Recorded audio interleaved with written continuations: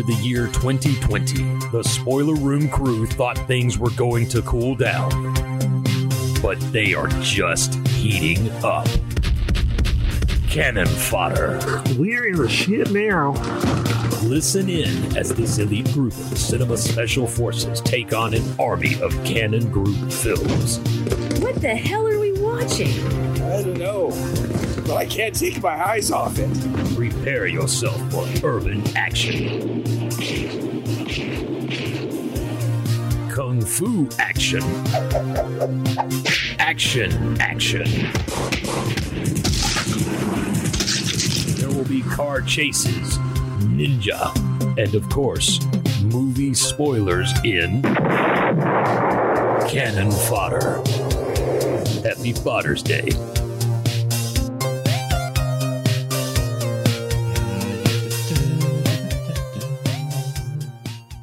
Are you humming the Cobra theme song again? I am humming the Cobra theme song, yeah. This is what it's going to be like tonight, huh? It's going to be one of those nights, folks. Yes, folks.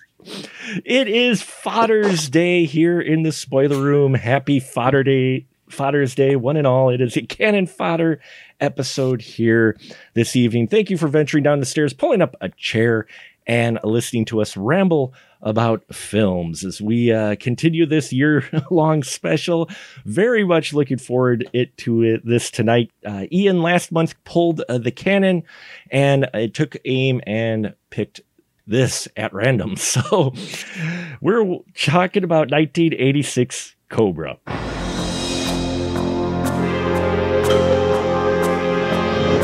Society is breeding a new kind of criminal. It's also breeding a new kind of cop. Meet Cobra. He does the job nobody wants.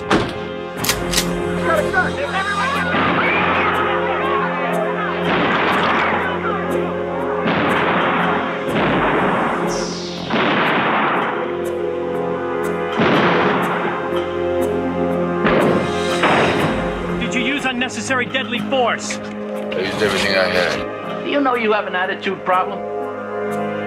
Yeah, but it's just a little one. You think you would recognize me if you saw me again? The tall one? Yeah, the one that wants to kill you. Do what you have to do to get a lead on this maniac. And if I find him? Do what you do best.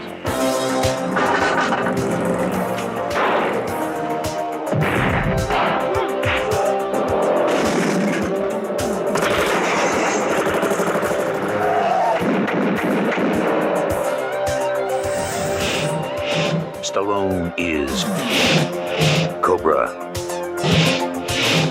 the strong arm of the law.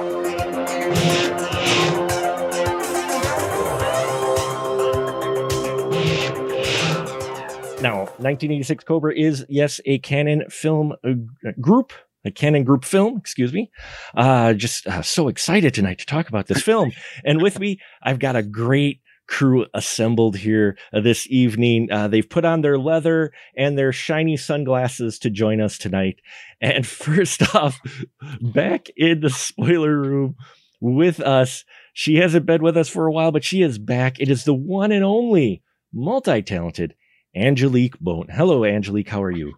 I am wonderful. I am so happy to talk Sly Rocky Rambo with you guys. Yeah, Sly Rocky Rambo. I love it. That's exactly were my thoughts about the movie. And yeah, we'll definitely get into that. And next to Angelique is the right-hand man, my pretty much co-host of the Spoiler Room. So glad to always have him in here with us, is the one and only multi-talented Ian Simmons.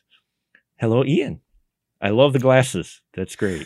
Thanks. I don't have any aviator shades that have the perfect sun horizon reflection in them as if they were painted by Drew Struzan himself. But, you know, this will do.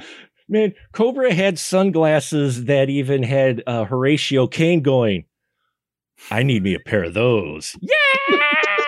Dun, dun, dun, dun, dun. Yeah. I can't do this. I got to take these off. Yeah, no, that's fine. Suddenly, there are a few men who can wear the sunglasses at night, and Cobra Cobretti is one of them. Cobretti.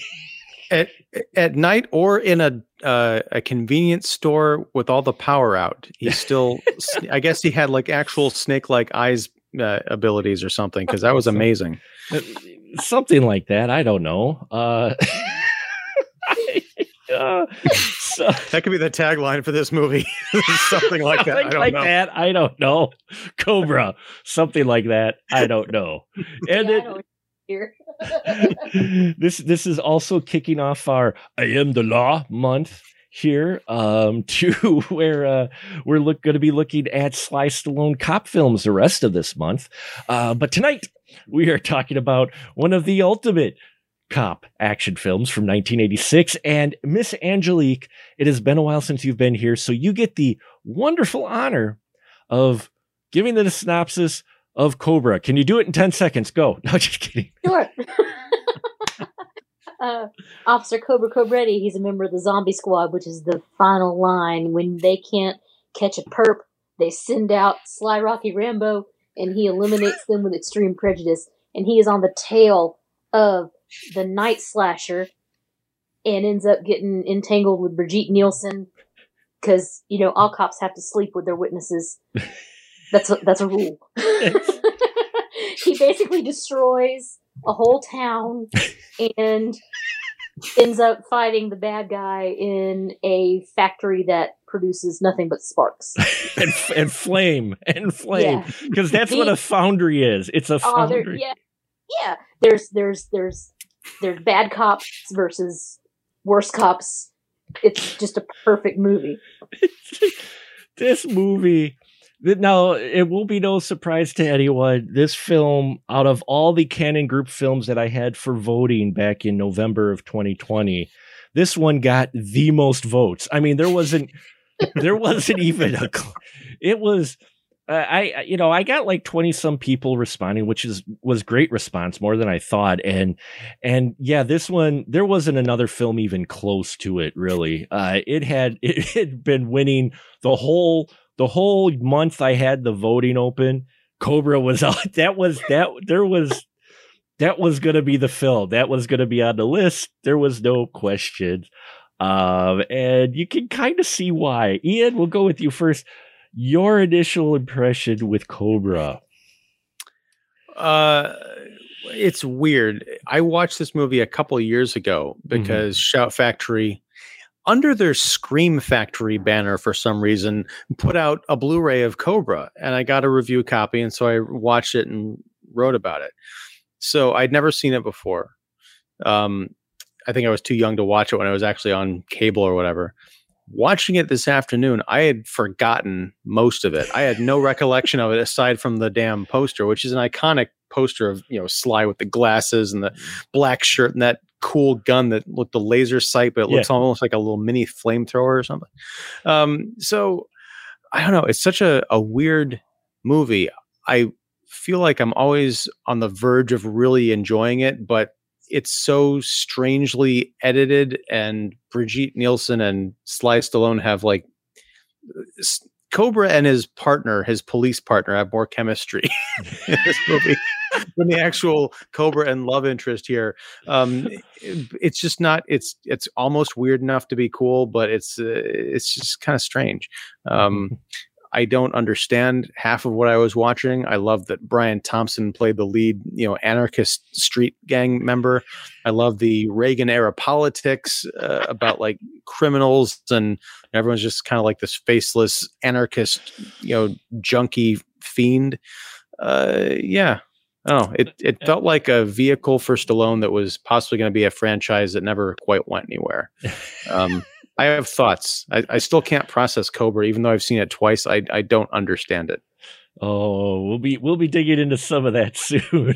Yeah, I'm hoping this will be like a therapy session, like you guys are going to be. It's like a guided meditation of unpacking the awesomeness of Cobra. We'll get you there. We'll get you there.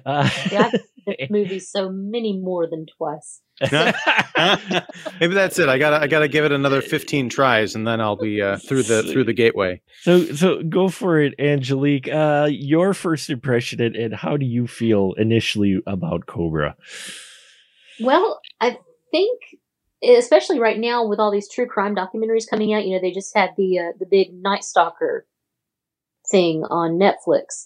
And if you listen to the very first part of the movie, they're basically talking about Richard Ramirez. Mm-hmm. So this was like a wet dream of stopping real bad crime combined with people who dance around with axes.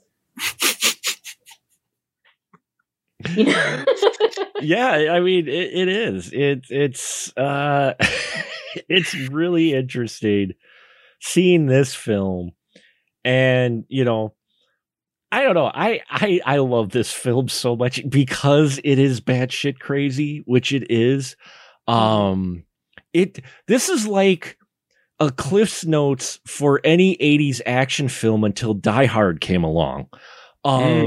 If you've watched 80s action films, either the B-movie stuff, the other stuff that Canon had to offer, or even the wide release stuff, because this was wide release. This was put out by Warner Brothers, even though it was produced by Golan and Globus. It was distributed by Warner Brothers. So they had a big name in here and on a big distributor. So this was a wide release film. But even if you look at the wide release action films, all those crazy batshit elements get thrown into this film and blended up. I mean, there's all these tropes, like you mentioned, the crazy, the one note villain. He's just crazy. He's got his cult. You could take a shot and do a drinking game of every time they mention New World, because mid-80s, the whole New World Order was on the rise. That phrase was on the rise, the new wave stuff as well. So, I mean, but I think that's why I enjoyed it, even as a kid, and watching it now again. It's been a while since I watched it, but my memories came flooding back the minute I saw the opening. The opening of this film is a guy on a motorcycle who you think might be Cobra, because the movie's titled Cobra. And we get the shot and setup like this is kind of the hero silhouette in between shots of people with axes banging their axes in some basement somewhere. And you think, oh, okay, guy on a motorcycle is our hero. Oh, look at how badass he is. He parked in the handicap zone, which was another gimmick in the 80s of parking in the handicap zones. But it's not. I love how this movie opened, but when I saw the axes clack together and that logo on the concrete, the whole memories of teenage Mark came flooding back. Well, 11-year-old Mark just flooded, and I'm like, oh yeah, I love this movie. Now, don't get me wrong. I'm not saying it's a great movie. This film, though, I really think it sets out to do what it wanted to do, which was just be an action film, basically. I mean, Angelique, you're right about being a Rocky Rambo Sly in this, and even I would say hints of Judge Dredd, wouldn't you? Oh, absolutely. This is where Judge Dredd came from. That whole just nonchalant, I am the law. That just oozes from Cobretti. My word is final, and if that word happens to be a bullet through your sternum, then so be it. Guilty as charged. And we will be talking about Judge Dredd later in this month, by the way, folks. But I'm glad you brought that up because, Ian, you've seen Judge Dredd, the Sly Stallone one, right? Or no? I have seen parts of it, so that's gonna be okay. It's gonna be pretty much a first time watch for me. I read a bunch of the comics. Yeah. Okay. Well, you were familiar with the comics though, because the Carl Urban movie, yeah, right. The Carl Urban movie. But what I found interesting watching this is I was waiting for him to say, "I am the law."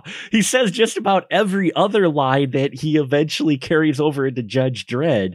You get the reporter, because this whole opening sequence, you think it's Cobra. It's not.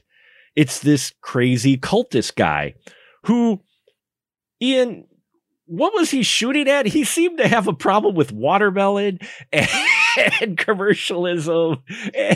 He was shooting not people, but product.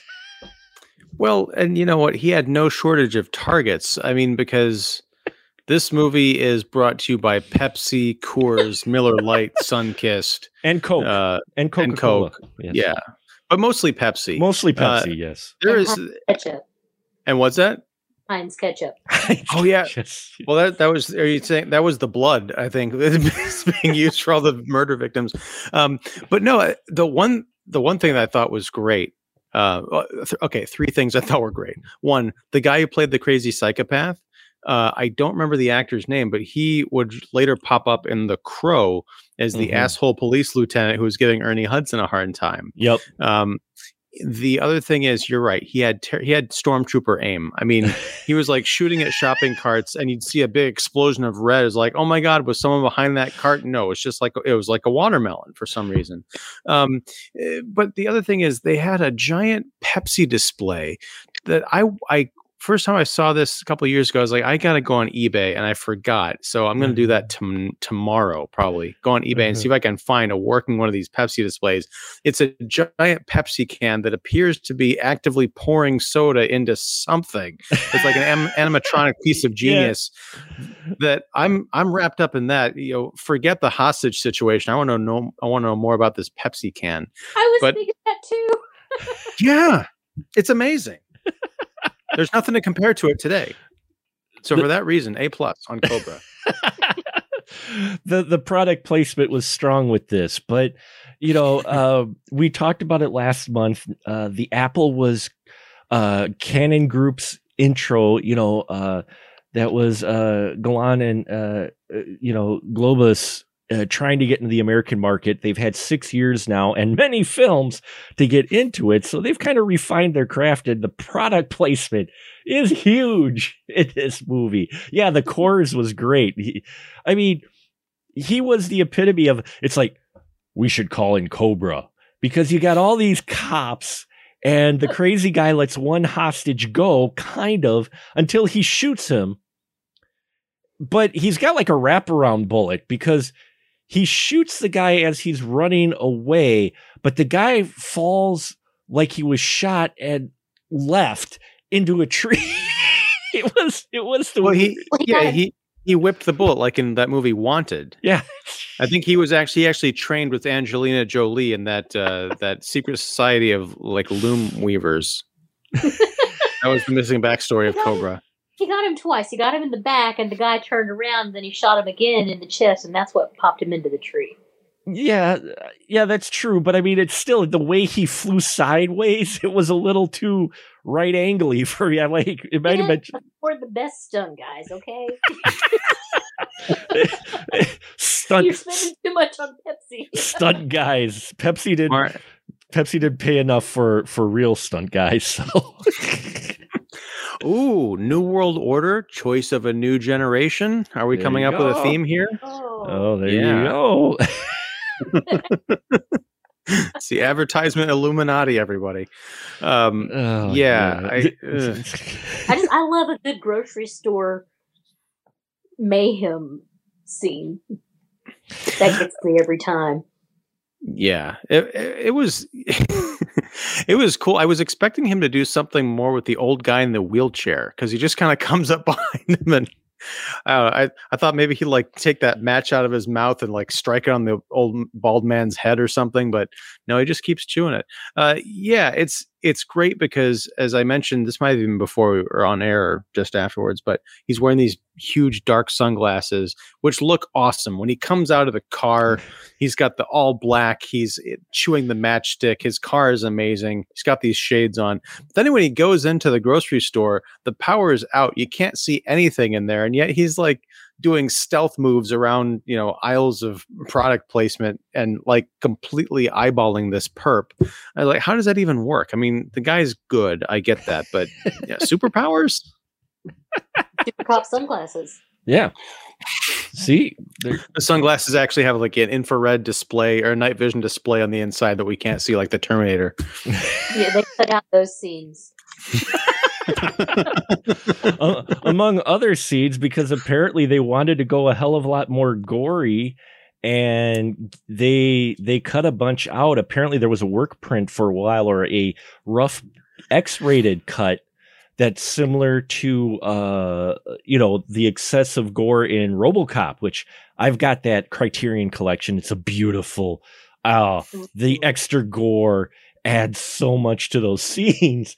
But apparently this was supposed to be a lot bloodier and gorier, and they cut it down. There's like 15-20 minutes they cut out of this thing. That's a lot of gore. You said you had the Blu-ray release, Ian. Does it have any of those deleted scenes on it? I don't know. I haven't really dove into it. I just kind of watched the movie and wrote about the movie itself. You fool! It was a little too weird for him. He's like, I'm really not sure what I watched. But now, talking about that, I got to go see if, and it is upstairs. Unfortunately, I brought it back upstairs. But I'll check and see if they have any of that cut footage. It's probably on YouTube. I would imagine you can look it up if not. But I mean, that sounds, because even with RoboCop, you're talking about maybe a couple of minutes worth of, footage.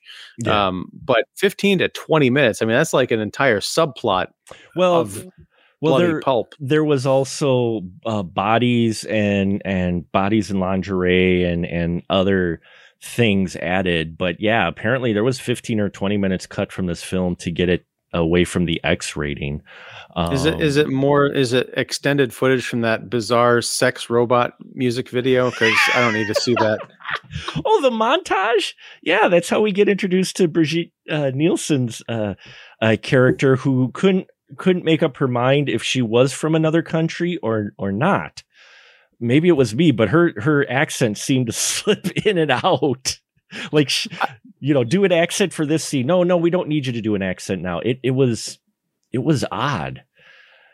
Yeah, she was from whatever country Wanda Maximoff came from, I'm pretty sure. But, no, the thing that struck me about her is, like, when we first see her, I think, is when she's driving in that van in the parking garage. Yep. And we cut between that and her on the set of this music video photo shoot where she looks more like the Rocky IV Brigitte Nielsen. I'm like, is this like a Clark Kent Secret Identity thing? Because I don't see what the connection is. Even after she's done and she walks out into the parking garage with the creepy, David Raish, I'm like, that's the same person? How do you get your hair from that slick back, bleached blonde type of thing to that almost redheaded bad perm? I know nothing about hair. Angelique might be able to help with that, because she changes her identity all the time when she goes on her superhero vigilante raids. So yeah, that was a lot of good wig work. Yeah, it was good wig work. So, but here's my question: which is the real hair? Is it the platinum blonde updo thing, or is it the bad redheaded perm? At this point, it was the bad redhead. Yeah, because that was the wig. Okay.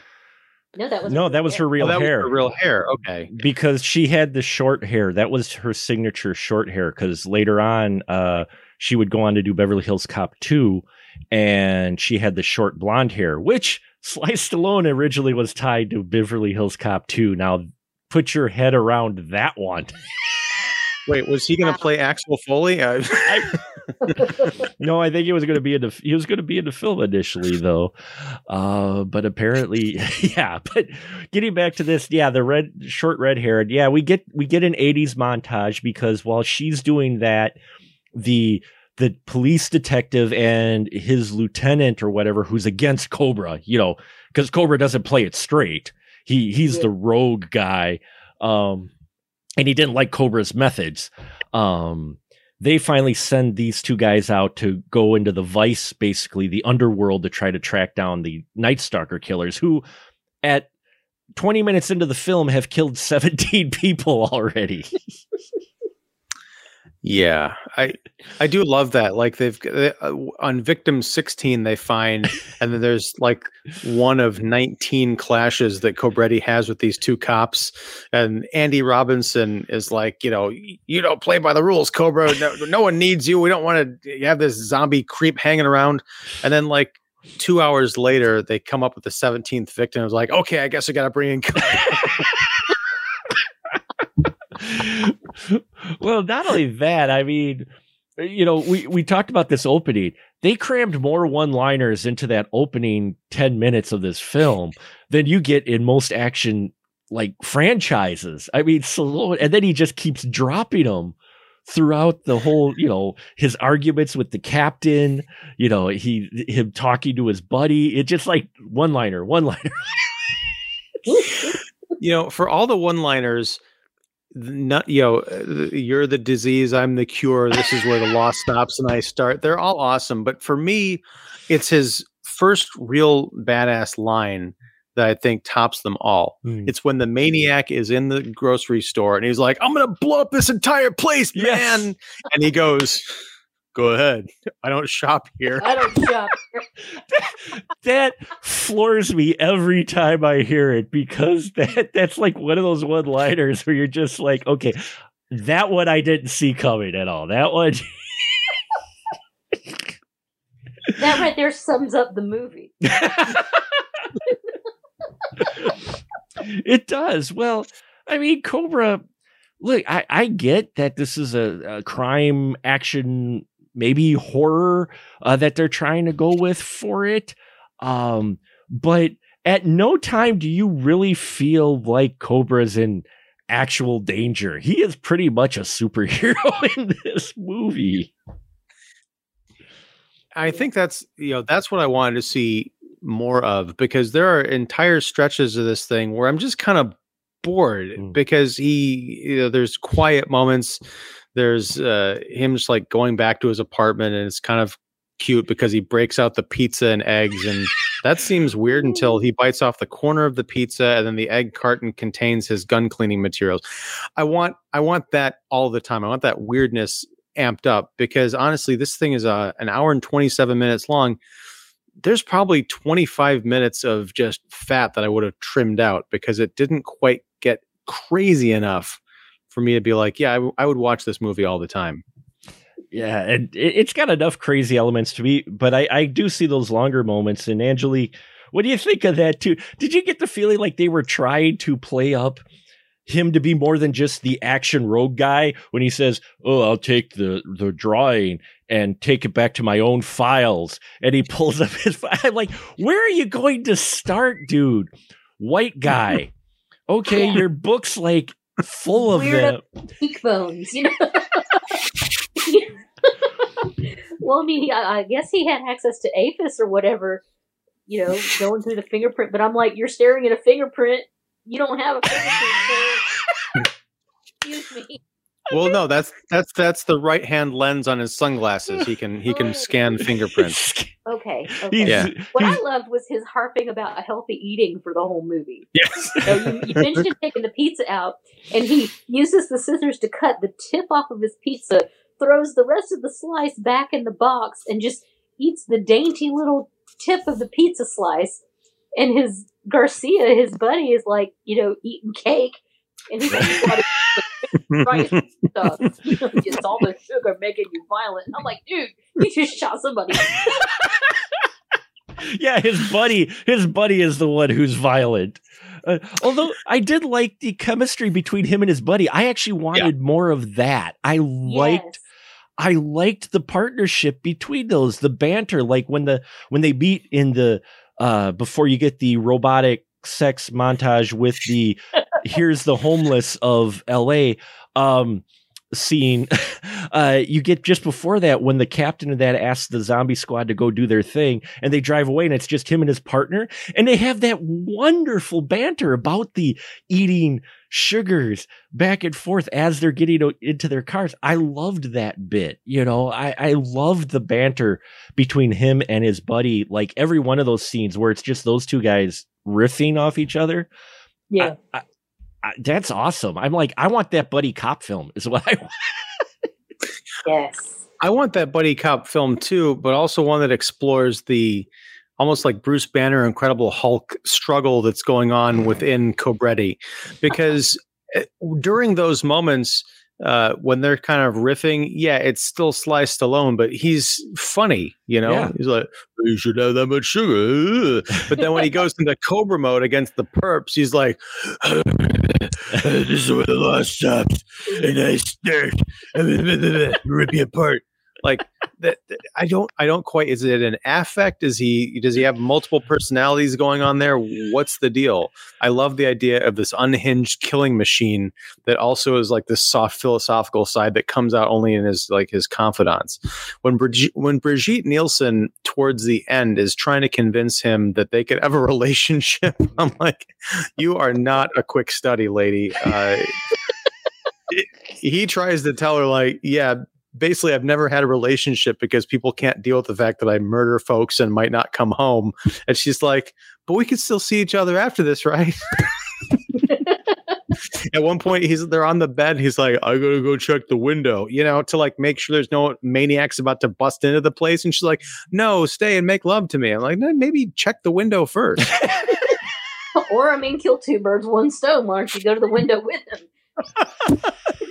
That would turn this movie into like a risky business situation, which I would not be averse to. That could be part of that extra 20 minutes. I think she would. She was down with a robot that had a penis. So that's a different kind of Cobra altogether. well, let's not. Brigitte Nielsen is rather tall. Sly Stallone isn't. Not. It's not. That's why it's like all her scenes are like down angles and like they aren't really sitting in cars, sitting at a diner table. Sitting at a diner, because if you think about it, you're like, no, she's got at least a head in height on her. If they actually stood up, she's like constantly leaning and stuff. And I felt bad for Brigitte Nielsen because, and I definitely want to get both your opinions on her character, because like Angelique, there was, and it's mid 80s, and this shows you the classic weakness of mid 80s and even some of the canon films. There's an opportunity here for her to become like a badass, but she never does. Like, no, she doesn't kick in her Red Sonja mode. Thank you. What'd you think of the way she was written? Did it feel like they kind of wanted to, but they just were afraid to go there? Or what? Because there were like some opportunities where she could have grabbed a gun and started shooting and shit. And no, she's like, eh. Well, not to stereotype, but she was playing a fashion model. True. So, yeah. And her name was Ingrid Knudsen. Or how much experience she would have had with a firearm to begin with. She could drive pretty good. Yeah. Maybe experience on the Autobahn. But I think a lot of it was just, the standard, it was just sticking with the standard quote, quote, female reaction to psychopath. She comes across cheekbones in the middle of the street, spooks her. Then she ends up getting chased around a parking garage by maniacs with axes. Watches her manager, though he was a scumbag, he still didn't deserve the axe to the chest, I don't think. No, he deserved a sledgehammer. Oh! There was a guy with a sledgehammer there. I wanted him to hit him with the sledgehammer to go, now there's meta. But no, they... Yeah. She played scared very well. Yeah.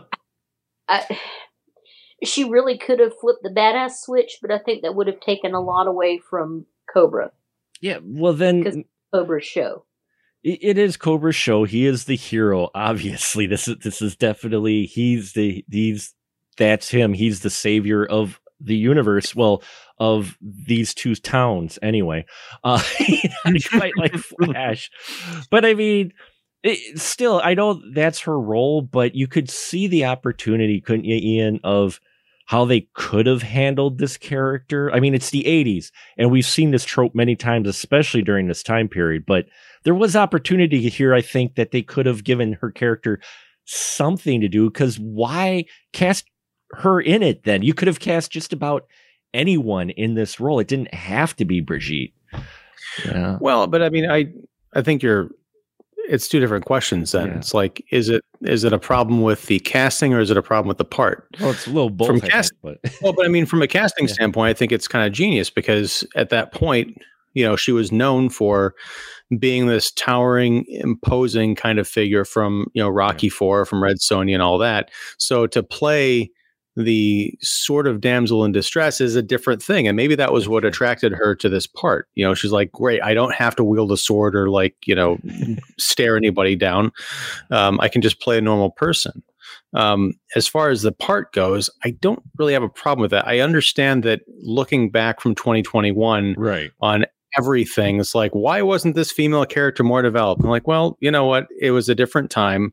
And also, if you had every female character in every movie be a quote unquote strong, empowered, kick-ass woman, it would have been just as boring as watching, all these beefcake guys, blowing stuff up. As Angelique mentioned, it would have contrasted with Cobra. I think it was, she was a fashion model, as Angelique pointed out, and she wasn't, particularly stupid. It's not like she was an airhead or something like the stereotypical person, but she was someone who had a profession that put her in a vulnerable position, not only vulnerable to a gang of night slashers, but to her sleazeball photographer, which in that exchange in the parking garage, he was putting the really awkward, borderline sleazy. I mean, he wasn't coming out and saying it. He was more desperate. It was almost like a Harvey Weinstein kind of a situation where he was sort of pathetic.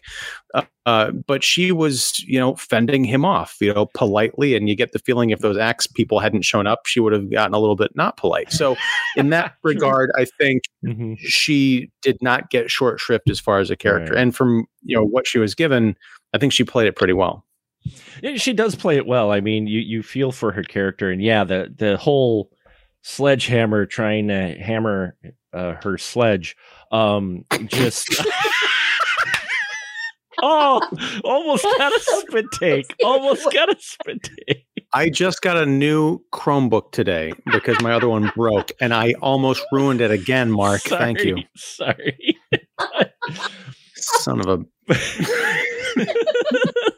But yeah, it was funny watching how they wrote him, because the way he kept coming up, he's like, well, no, I'm just doing this for your career. And I'm just thinking in my head, I'm like, what kind of logic? I'm like, dude, just give it up, because I'm not asking you to get married. We're just going to have sex, and that's going to further your career. And I'm like, you're not making a good argument.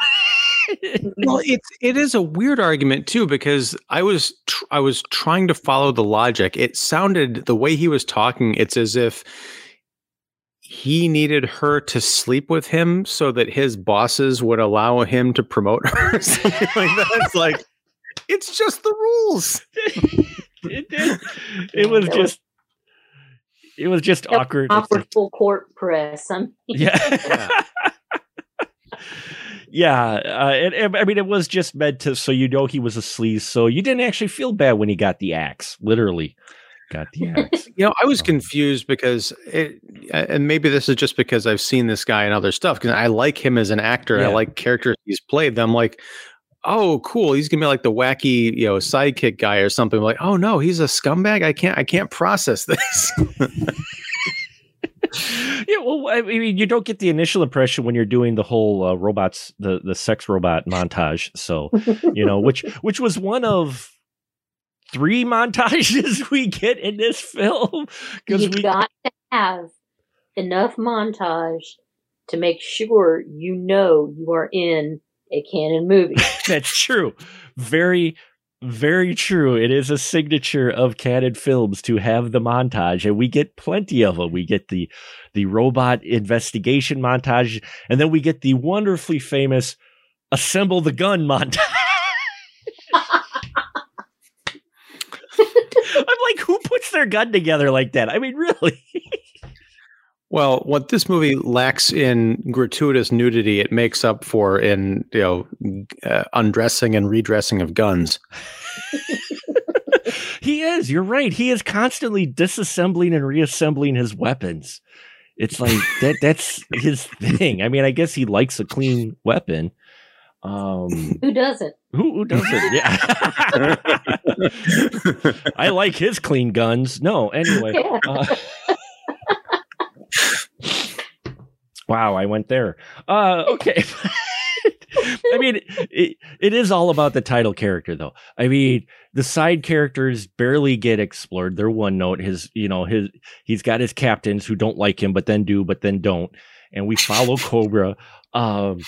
What I thought was hilarious with Cobra is they set him up as this big action guy, and then they try to give him, as we mentioned, kind of this smart side where he's investigating and checking fingerprints when he doesn't have them, and checking photos of random people on his monitors in his room in 1986. And I'm just like, what kind of bandwidth you have with those pictures? I'm like, he's got his binders and they got him kind of trying to do all investigation. I'm like, really?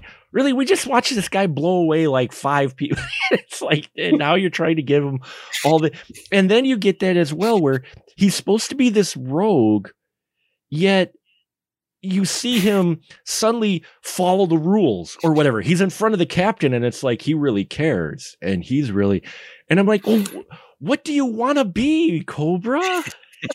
Well, maybe it's because he has got to be someone in line in front of the captain. Otherwise, he gets stripped of his badge, and gun. Badge, or like, because he has just enough leash to be effective and to do what he does, but they're not going to let him completely off it. To that point, Mark, or one you just made beforehand about his investigative prowess, I think it would have been fun to see, and maybe this could be a new movie because they're remaking everything. Remake Cobra, but have it be like a bloody, gritty action comedy where he's this effective killing machine who wants to be a really good detective. He's just really bad at it. Oh, I'm sorry. I meant to put the handcuffs on you, not rip your hands off. I'm sorry. He gets the fingerprints back to his house. He's actually got the equipment, but he doesn't know how to use it. Now, when you say question the witness, do I shoot? Yeah, instead of fingerprints, he actually has skin from the fingers that he's holding up to the light to try. He just chops him off with a cigar cutter at the first knuckle. It's a match.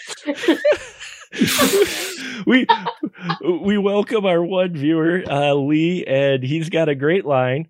Cobra's guns needs to be sterile because he's the cure. See that? Bravo, Lee. Bravo. There's your reasoning right there. I am the cure. No, I think you're. That's a great comment, Lee, and I also think that you guys that we are onto something with this Cobra remake. Yeah, the fingerprints thing I want to see. Well, and what I loved about this too is later on, because they're taking her away in witness protection. They don't know who the mole is, though. That's how obvious who the mole is. Right? I mean, the whole time. Who was in the hospital with you guys? The chick with the weird eyeshadow. Who was on dispatch? The chick with the weird eyeshadow. Well, and also, I know nothing about policemen or police work or hierarchy, but yeah, this lady is like the police dispatcher, and then all of a sudden she's working security detail for witness protection. Like, what? How does that work? She was the only female officer on the force, so it's a female victim, so I guess she had to be there. Yeah, maybe. But she also That's I see your face, Ian. I know. Oh, the leaps that I'm making here. Well, no, because going back to Mark's point about it being the 80s, I could see that's something in the remake. They'll be like, we have a female witness in the witness protection program. Oh, we got to get a chick to watch her, right? Who do we have? The only other woman on the force is in dispatch. Why not? Stop. Really? Well, let's not forget that if you're a female character, you will be gawked by some male in the hallway or in the office at some point, no matter who you are. If you're female, you're going to get gawked at because that happens to every single female character. There's not many, but those that are, they get looked at.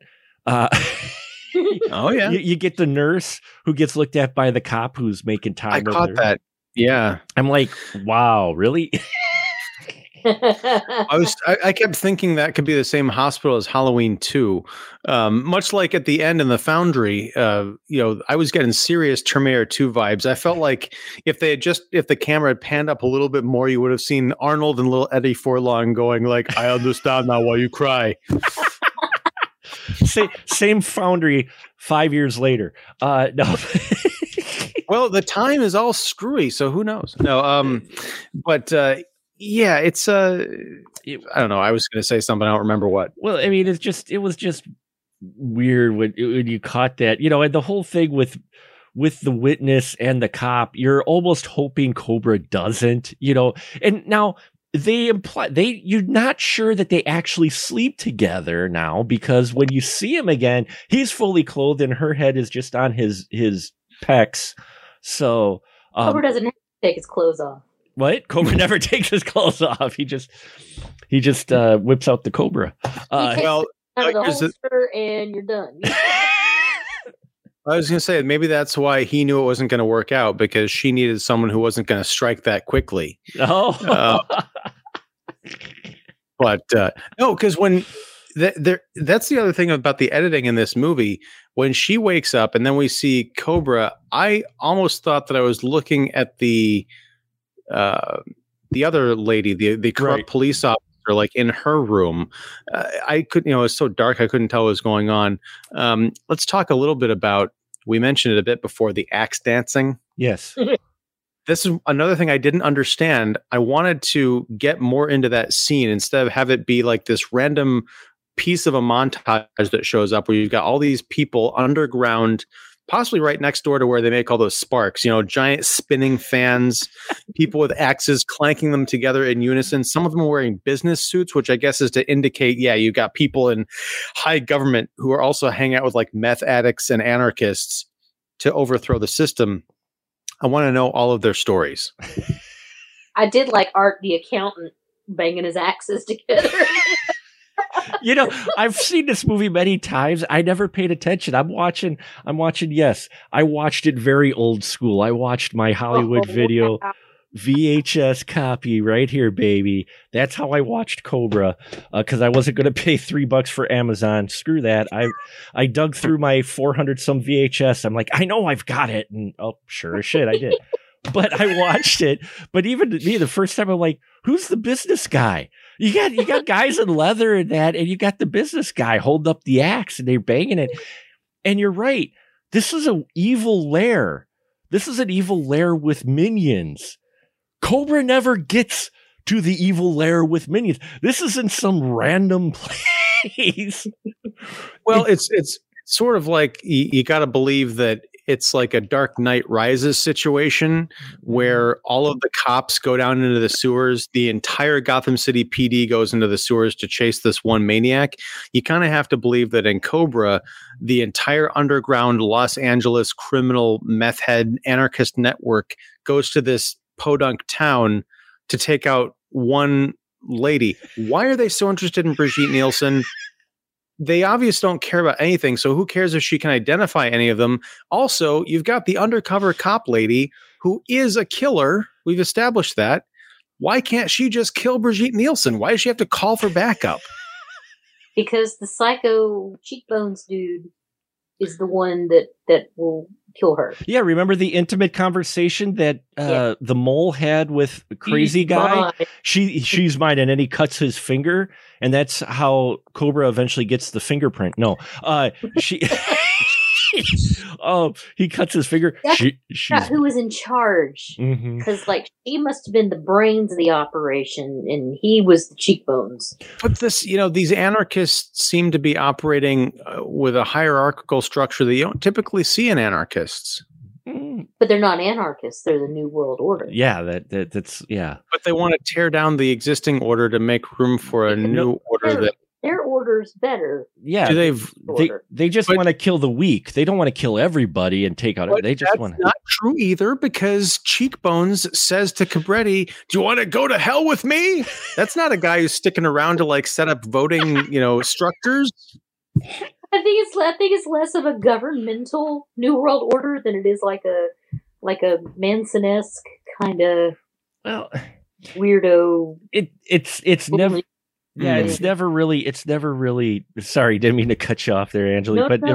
But it's never really established. But they play a little bit with the theme of hunter and prey type of thing. So it's not more of a government structure. It's a natural balance type thing.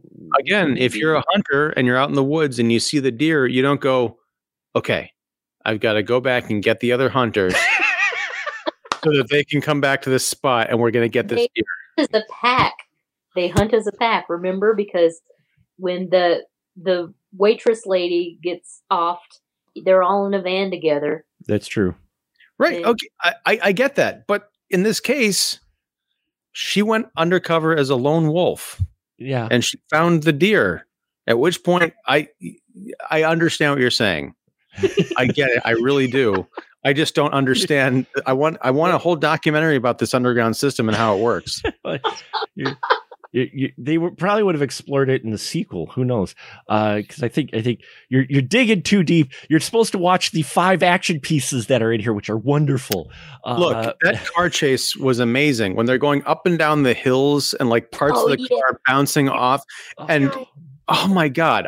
And help me out here. I also don't know anything about automobiles, but in the climactic scene where Brigitte Nielsen Ingrid, she referred to as her character, she's driving the pickup truck. Cobretti is in the back, machine gunning or whatever out the bad guys who are on motorcycles.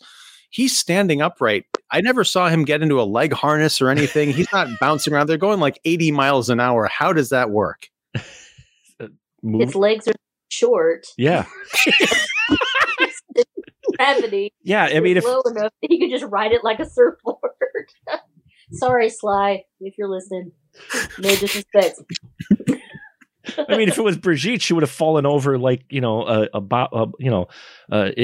have fallen over like a top heavy type of stilts walker. But yeah, he's got shorter legs, so he lowers center of gravity. So like a cobra. See? Wow. Now you're starting to see it, Ian. See, you're starting to... What I loved was the nitrous in his. Oh, yes. That car. I was very sad. That was the sad part of the movie for me when his car got destroyed. I loved his car. I mean, and that car chase scene was fantastic. And if one thing you've got to give Cannon Group films props for, regardless of how ridiculous their films are like this and some of the others that we're going to look at this year, their action sequences, some of their action sequences are just top notch, like rival bigger Hollywood stuff, and this was big Hollywood, but I mean, even bigger, action scenes, that car chase scene, which is an extended car chase scene. It's not like it's a short at all. That goes on for a while. He does that maneuver where he spins the car around. It's driving it backwards and shooting at the guy. Then he spins it around again. And then the nitrous. And then I realized, I'm like, Cobretti, maybe he's actually, Vin Diesel's relative. So because you had the nitrous, you got the car. He's a badass. I would think Fast and Furious links the whole time. Good. I'm not the only one. Toretto, Cobretti. There's a connection there somewhere. It's his uncle, maybe. Dude, could Sly Stallone show up in a new Fast and the Furious? I would pay to see that. What was that comment? I missed it. He just our good friend Lee is mentioning a person we know, John Pata, filmmaker, help us make a documentary about Cheekbone's New World. Yes. They should do it all found footage, like documentary, like we're going to investigate. See, and with cling cling.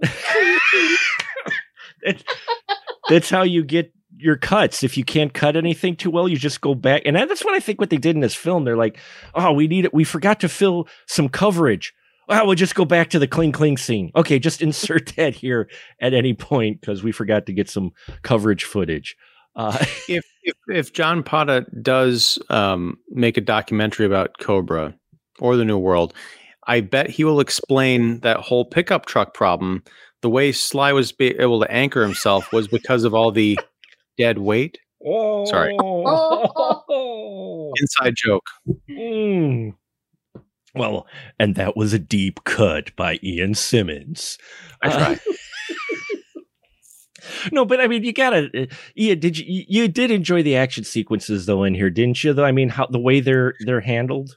I enjoyed the anything involving a vehicle. I enjoyed. I thought the the hand-to-hand fighting scenes, again, it was a little too choppily edited and a bit too nuts, if that makes sense. But the car stuff was brilliant. I mean, talking about how Cannon was able to do this in the mid 80s without any CGI, that scene where the car, and I don't know cars either, what make Cobretti's car was, but it looked like something, a really old one, right? Yeah.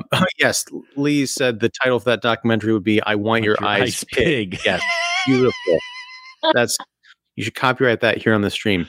But no, that car doing that swinging around maneuver with the shooting, I'm pretty sure we saw that in Sin City in 2005, but that was done in CGI on a soundstage. This thing was done like on a cleared highway with professional stunt drivers and people shooting, guns, I assume with blanks.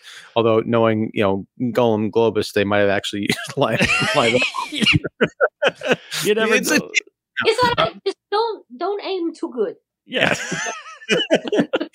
But no, it is amazing to see that stuff. I also love that our introduction to the car, you see it pull up to that grocery store and a close up of the license plate says "Awesome 50." Yeah. Come on. I mean, there are two vanity plates I want in my life. One is that one, and one is too macabre. But I'm glad you mentioned. I'm glad I'm not the only one, Angeli, because watching Cobra in general, the way he talks, the way he presents himself, the fact that he loves his car, everything. I'm just like, this is screaming a connection to Fast and Furious. I want to do. I'm like, okay, and then we jump to Judge Dredd, and then I'm like, I'm coming up with this family timeline with linking Cobra to Toretto to Judge Dredd. Okay. We can do it. Okay, so what happens is Cobretti takes out most of the New World Order gang. Yes. They go underground for decades. Eventually, they rise up and they overwhelm the forces of Dominic Toretto and his street racing, world espionage foiling gang in Fast and the Furious 10. Ends with the world being taken over by these freaks. Cut to the futuristic world of Judge Dredd because they've annihilated the entire planet, thus giving rise to a new form of extreme justice. Nice. I like this. Yeah. Where does Demolition Man play in on this timeline? Because we have to also. Oh, well, the Demolition Man is set just before the nuclear holocaust. Yes. But not before they outlaw product placement. Because Taco Bell was pretty influential there. Yeah. Mm-hmm. Cobra, I just loved that big Pepsi sign. I mean, if there was ever an example of blatant product placement since Transformers had a Mountain Dew soda machine turn into a robot, before that, you had the big ass Pepsi sign outside of Cobra's apartment. Now, it's like an episode of Seinfeld with the Kenny Rogers roasters. I was like, how does he sleep? The neon glow of Pepsi infuses his every waking moment. Trick question, Cobra never sleeps. That's true. Yeah. But help me. Okay, here's the thing. That sign, we established Cobra's apartment, I think, during the day. Yeah. And then later on, when he gets attacked during the whole hospital thing, that's when we see it at night with the whole Pepsi thing. So I would have to go back and watch this again to see if you can see any part of the Pepsi sign during the day or if it was just out of the frame. Yeah, but when it looks through his windows out on his balcony, you see it there. Okay, I'll have to go check that out again because that is amazing. And I wonder, was that erected for this movie or did they just happen to find that apartment and be like, we must shoot here?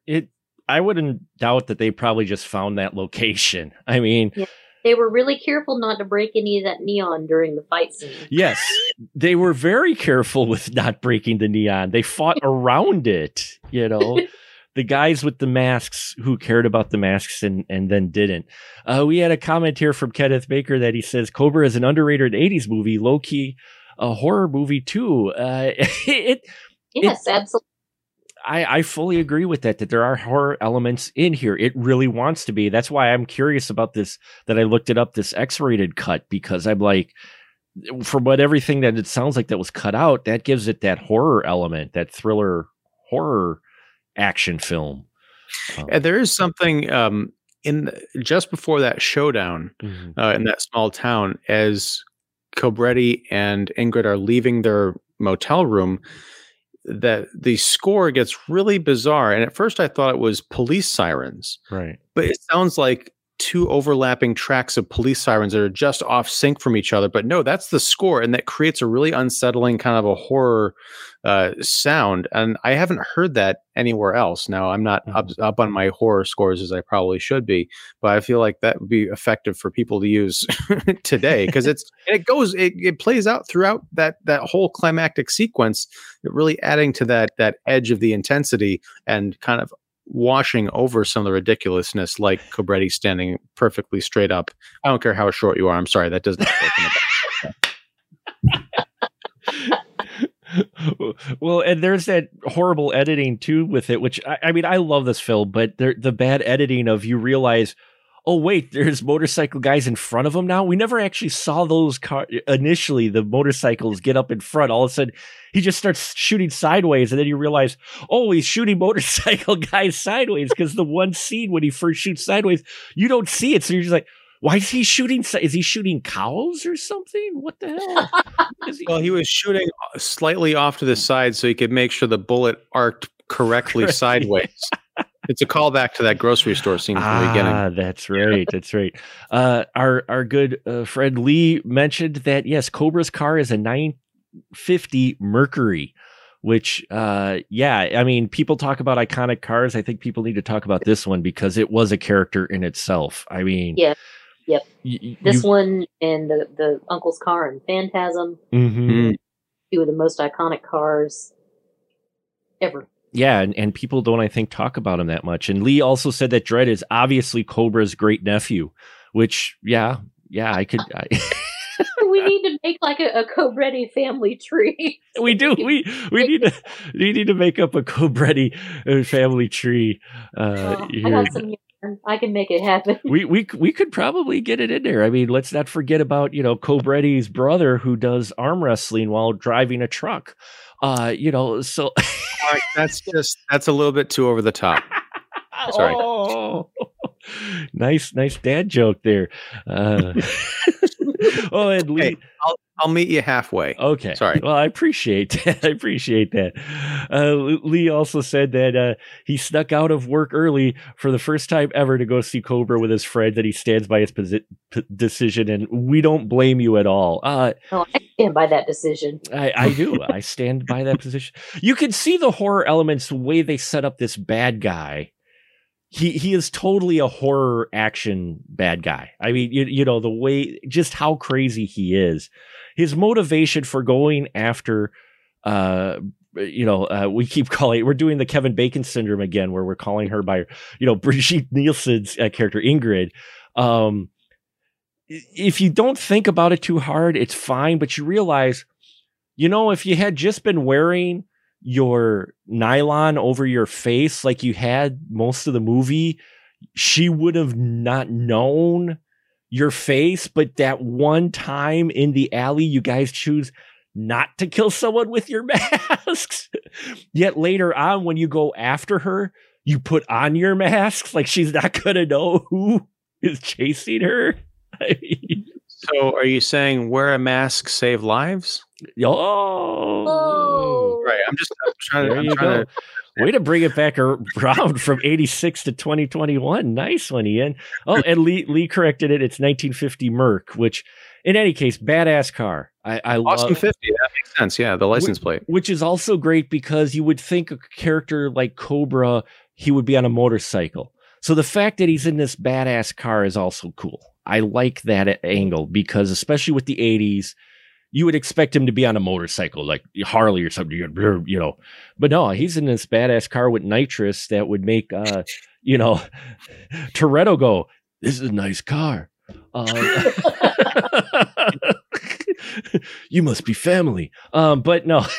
Everybody's family to Dominic Toretto. Everybody's family to Dominic. But, you know, this is fun though. This is one of those classic, and I can see why this one got the most votes for our Canon Group films, because it embodies pretty much everything that was iconic, Canon for their action films. You've got it all in here, you know. And I think to me that's why it is one of the most popular Canon Group films. Angelique, what about you? Do you think that's maybe it is? This just has everything you look for out of their group, out of their films? Yeah. I mean, you've got this perfect balance between, it could have gone way too comic with the one-liners, or it could have gone way over the top with all the action. They made a perfect mix in this one.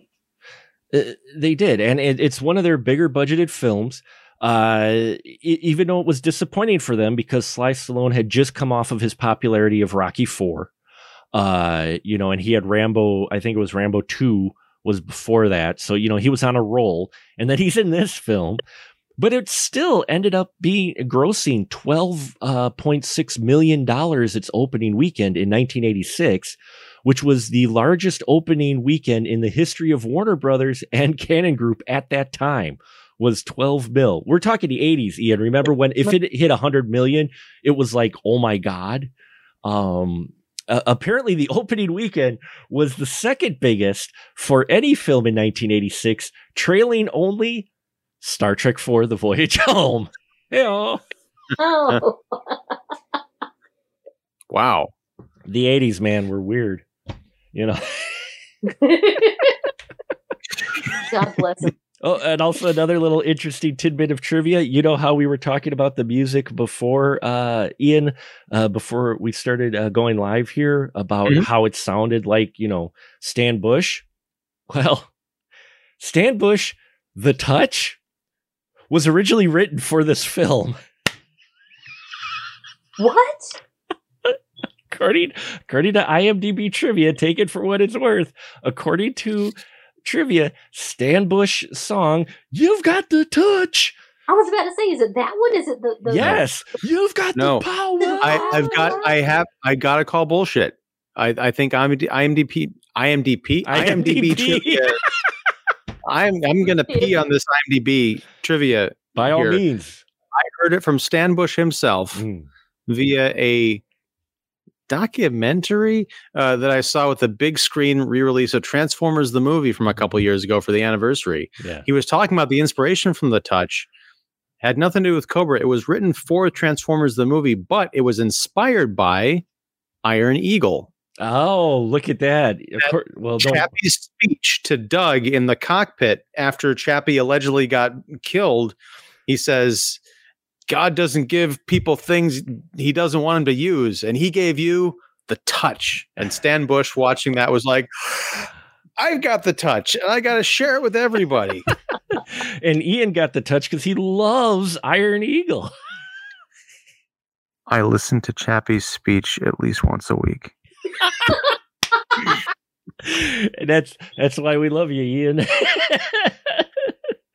I follow it up with Stan Bush. Anyway, I got one of the highlights of my life was meeting Stan Bush at Comic-Con back in like 2004. Nice. Well, no, I nearly shoot my pants. I am all for shooting down trivia on IMDb, which that is going to be the new way I call it now, IMDb, because there's a lot of piss on the IMDb. Lee also asked, where does Ray Tango fit in with the line of the lineage here of this? And Ray Tango, you know, maybe he's a cousin, possibly, you know, because he pairs up with Cash like 10 years after this film, or not quite 10 years, But Ray Tango was I haven't seen Tango and Cash in years. Wasn't he the more bookish one? He was, though. He was the bookish one. Well, Stallone in glasses. That's how you know he was smart. Well, there's a black sheep in every family, so maybe he was the, Ray Tango was the odd duck of the action cop family. You need like a double impact Jean-Claude Van Damme style movie where you've got Cobretti and then Tango teaming up. Yeah, he's the brain. He's the Ron. Oh my God! You've got power to make this happen. Dear Lord, Ian, this is just a beautiful thing. I need this movie. I think I'm getting a little weepy now. Cobra Tango. Oh, yeah, it even sounds like a military call sign. It does, doesn't it? The Cobra Tango. Oh my God, we need to make one is Cobra Tango.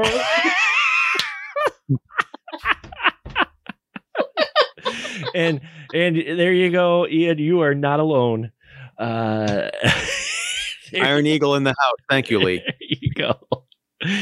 Oh man, we've come up with so many ideas now. We just got to get Sylvester Stallone on the line, which I did try for shits and giggles. I threw it out there. Never heard back. That's fine. The month is not over. The month is not over, but I did throw it out there to ask if he wouldn't mind talking about this in his other law enforcement films, which he's done quite a bit. Get his brother. We could get his brother. Talk about Hudson Hawk. There you go. Hey, Mark, I sense a little bit of defeat in your voice. No. Well, it's about time that I give you a little boost with some more Stan Bush lyrics from the song Dare, which is also on the Transformers the movie soundtrack. Dare to keep all your dreams alive. Yes. You got to take a stand. You can live if you dare. Win if you dare, Mark. Come on. Excuse me. I don't know you anymore. I know. It's late. Cobretti and Tango long lost twins. I'm liking this. I'm loving this brainstorming session we've gotten here tonight, folks.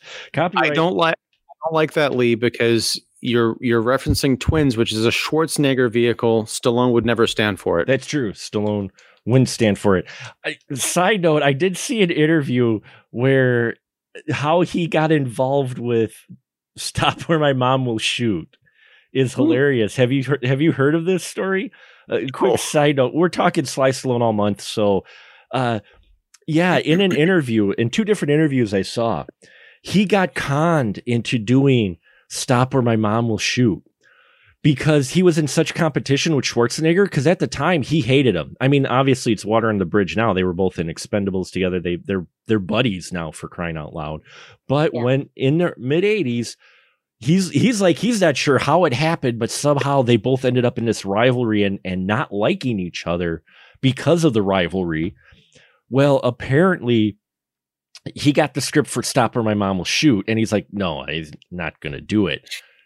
Apparently it was either the producers or his agent or someone said, well, Sylvester Stallone is considering taking the film. So he's like, oh, well, no, I'm going to take the movie. You mean Schwarzenegger? Schwarzenegger was going to take the film, and Stallone said, no, I'll take it, to take it away from Arnold. And he regrets it. He's so. But he got conned. He got played. They played the rivalry just so that he could get into Stop Where My Mom Will Shoot. That's dirty. At what point did they let him know, or when did he find out? Was it? I assume it was after shooting was wrapped. Yeah, I'm guessing it was later. I forgot. He didn't say what time frame when he discovered that it was a lie, but he was not happy with that. And yes, I'm sorry. Go ahead. And I'm just going to say, yes, we did mention Hudson Hawk, and that is the second most underrated movie of all time. I stand with you on that, Lee. Hudson Hawk. Even if Bruce Willis totally ignores that film. There was a moment in that foundry scene where Ingrid is being attacked by cheekbones. Yes.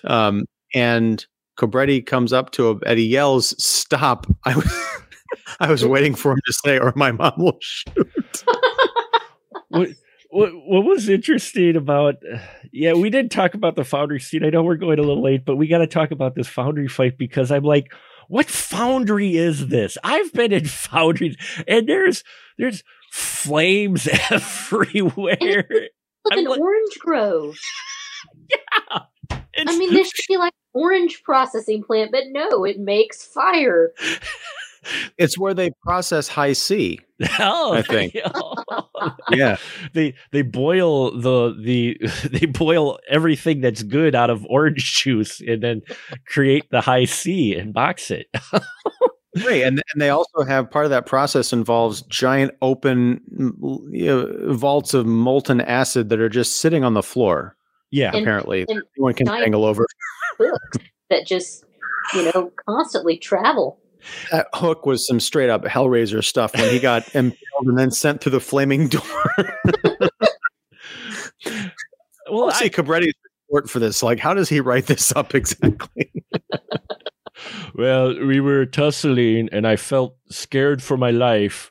So I lifted him up and threw him on a hook. And then I didn't take him off the hook because it was too far away by the time I realized he couldn't get down from the hook. And he couldn't reach. He couldn't reach. He couldn't pull himself, and he caught fire. It was totally out of my control. The only other time I've seen a hook that big go through someone was in the movie Hellraiser the year after this, which starred Andrew Robinson, who was the asshole cop in this movie. Malone, what's his name? Malone? Yeah. Yeah. Yeah. Yeah. Like, it's Daddy. It was Daddy. Yeah. That's what I was like, oh, hey, I'm recognizing some other side, actors in here. What got me with the hook scene was I'm like, okay, I could see if it was a meat hook, but how big and blunt that hook actually was, if you look at it, he would have just kind of slid down. I mean, unless Sly had like Terminator strength to thrust him on that hook, he would have given a big gash and maybe a bruise, but to puncture him on that hook, those hooks weren't flying that fast. And I know I'm thinking too hard for an action film called Cobra. He had the power of the Cobra inside him. Ah, the power of the Cobra. Strike, yeah. Yeah. And he struck. The quick strike. And then you get the, scene at the end as he gets on a motorcycle, because there's the motorcycle with Ingrid. And all I could think of was where their helmets are. I'm like, wait, you got your 2 stars? And why are no helmet requirement? No helmet in mid 80s, but also her legs. She tried to get on that motorcycle and they were bent and they were still like completely covering Stallone's legs. It was the most awkward way. I'm like, you made her get on the motorcycle, really? Because that does just not look comfortable at all. But yeah, to look cool. It did look cool, I guess. And yeah, so there you have it, folks. Cobra. It's a fun action film. We're laughing about it. I found entertainment in it, at least for the action scenes. I mean, this is definitely your standard canon action film. But at the same time, if you're looking for something to turn your brain off and just enjoy some fun with Sylvester Stallone, I think this is worth a watch. Ian, your final thought. Do you think this is worth a watch? I do. I mean, and you both have successfully brought me around. I still love the movie, but it's got a special place in my heart now. I think the next time I watch it, I'll finally get Cobra. Next time he watches it, he'll have a family tree drawing out, and he'll be like, "Okay, he's here, and he's here." Research, scientific. Watching Cobra for science. Yeah, see how many other action movies that came after it borrowed from it in many ways. Mm-hmm. So the power of the Cobra and the eye of the tiger. Yes, Lee, exactly. He almost made himself Manimal, which Sly Stallone is Manimal. Now I want to see that movie. We are resurrecting canon in real time. Right now. We are resurrecting canon. You know what would be even better? If we get Orion in on the financing. So it'll be an Orion canon film. Boom. Oh, wow. That's heaven. Yeah. That's my childhood right there. Yeah. Angelique, your final thought with with Cobra. And would you say yes, this is a film you would recommend? Oh, absolutely. Mm-hmm. Absolutely. This is nothing going on. Just, hey, you know what? You want to turn off your brain and enjoy something fun? Put on Cobra. Yep. I mean, when you hear people talk about the tropes or the reputation of 80s horror, Gonzo 80s horror, Gonzo 80 action films, especially not just horror, but Gonzo 80s action films. This is one of the epitome. This is like one of the top shelf ones. This is like, it has it all. And this has exactly what you're looking for. And the fact that a film like this was wide released is a beautiful thing.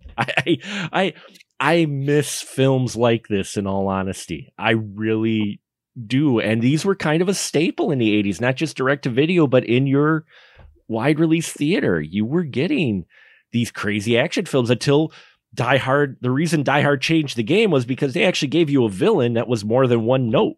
You suddenly were, you think about it, up until that time, most of your 80s action films were just like Mr. Cheekbones. They were kind of one. He's crazy. He's greedy. That's all you needed to know because he's the villain. You don't give a fuck about the villain. You want the hero. That's his name in the title on the poster. He's got the cool glasses, holding the badass gun, which we did not get enough footage of his gun with the Cobra on the handle.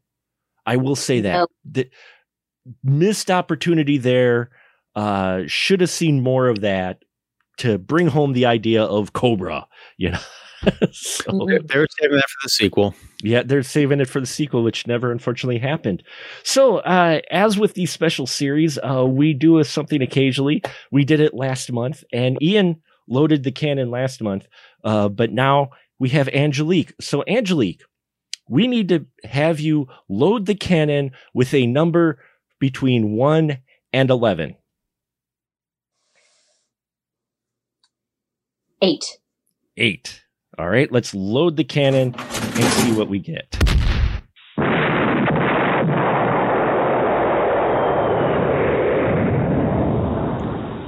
And number 8 is Alien from LA.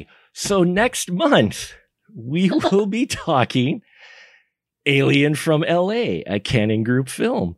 So should I apologize? Huh? Should I apologize? No. You can blame Ian for picking the really good one right off the bat, so. So we have taken our shot, loaded the canon, and it hit Alien from LA. That is going to be our March film for our Canon Fodder series. So I want to thank my crew members. I want to thank both wonderful people who tuned in tonight. Thank you, Lee. And thank you, Kenneth. And now, as always, this is the moment where I give my crew the license to shill.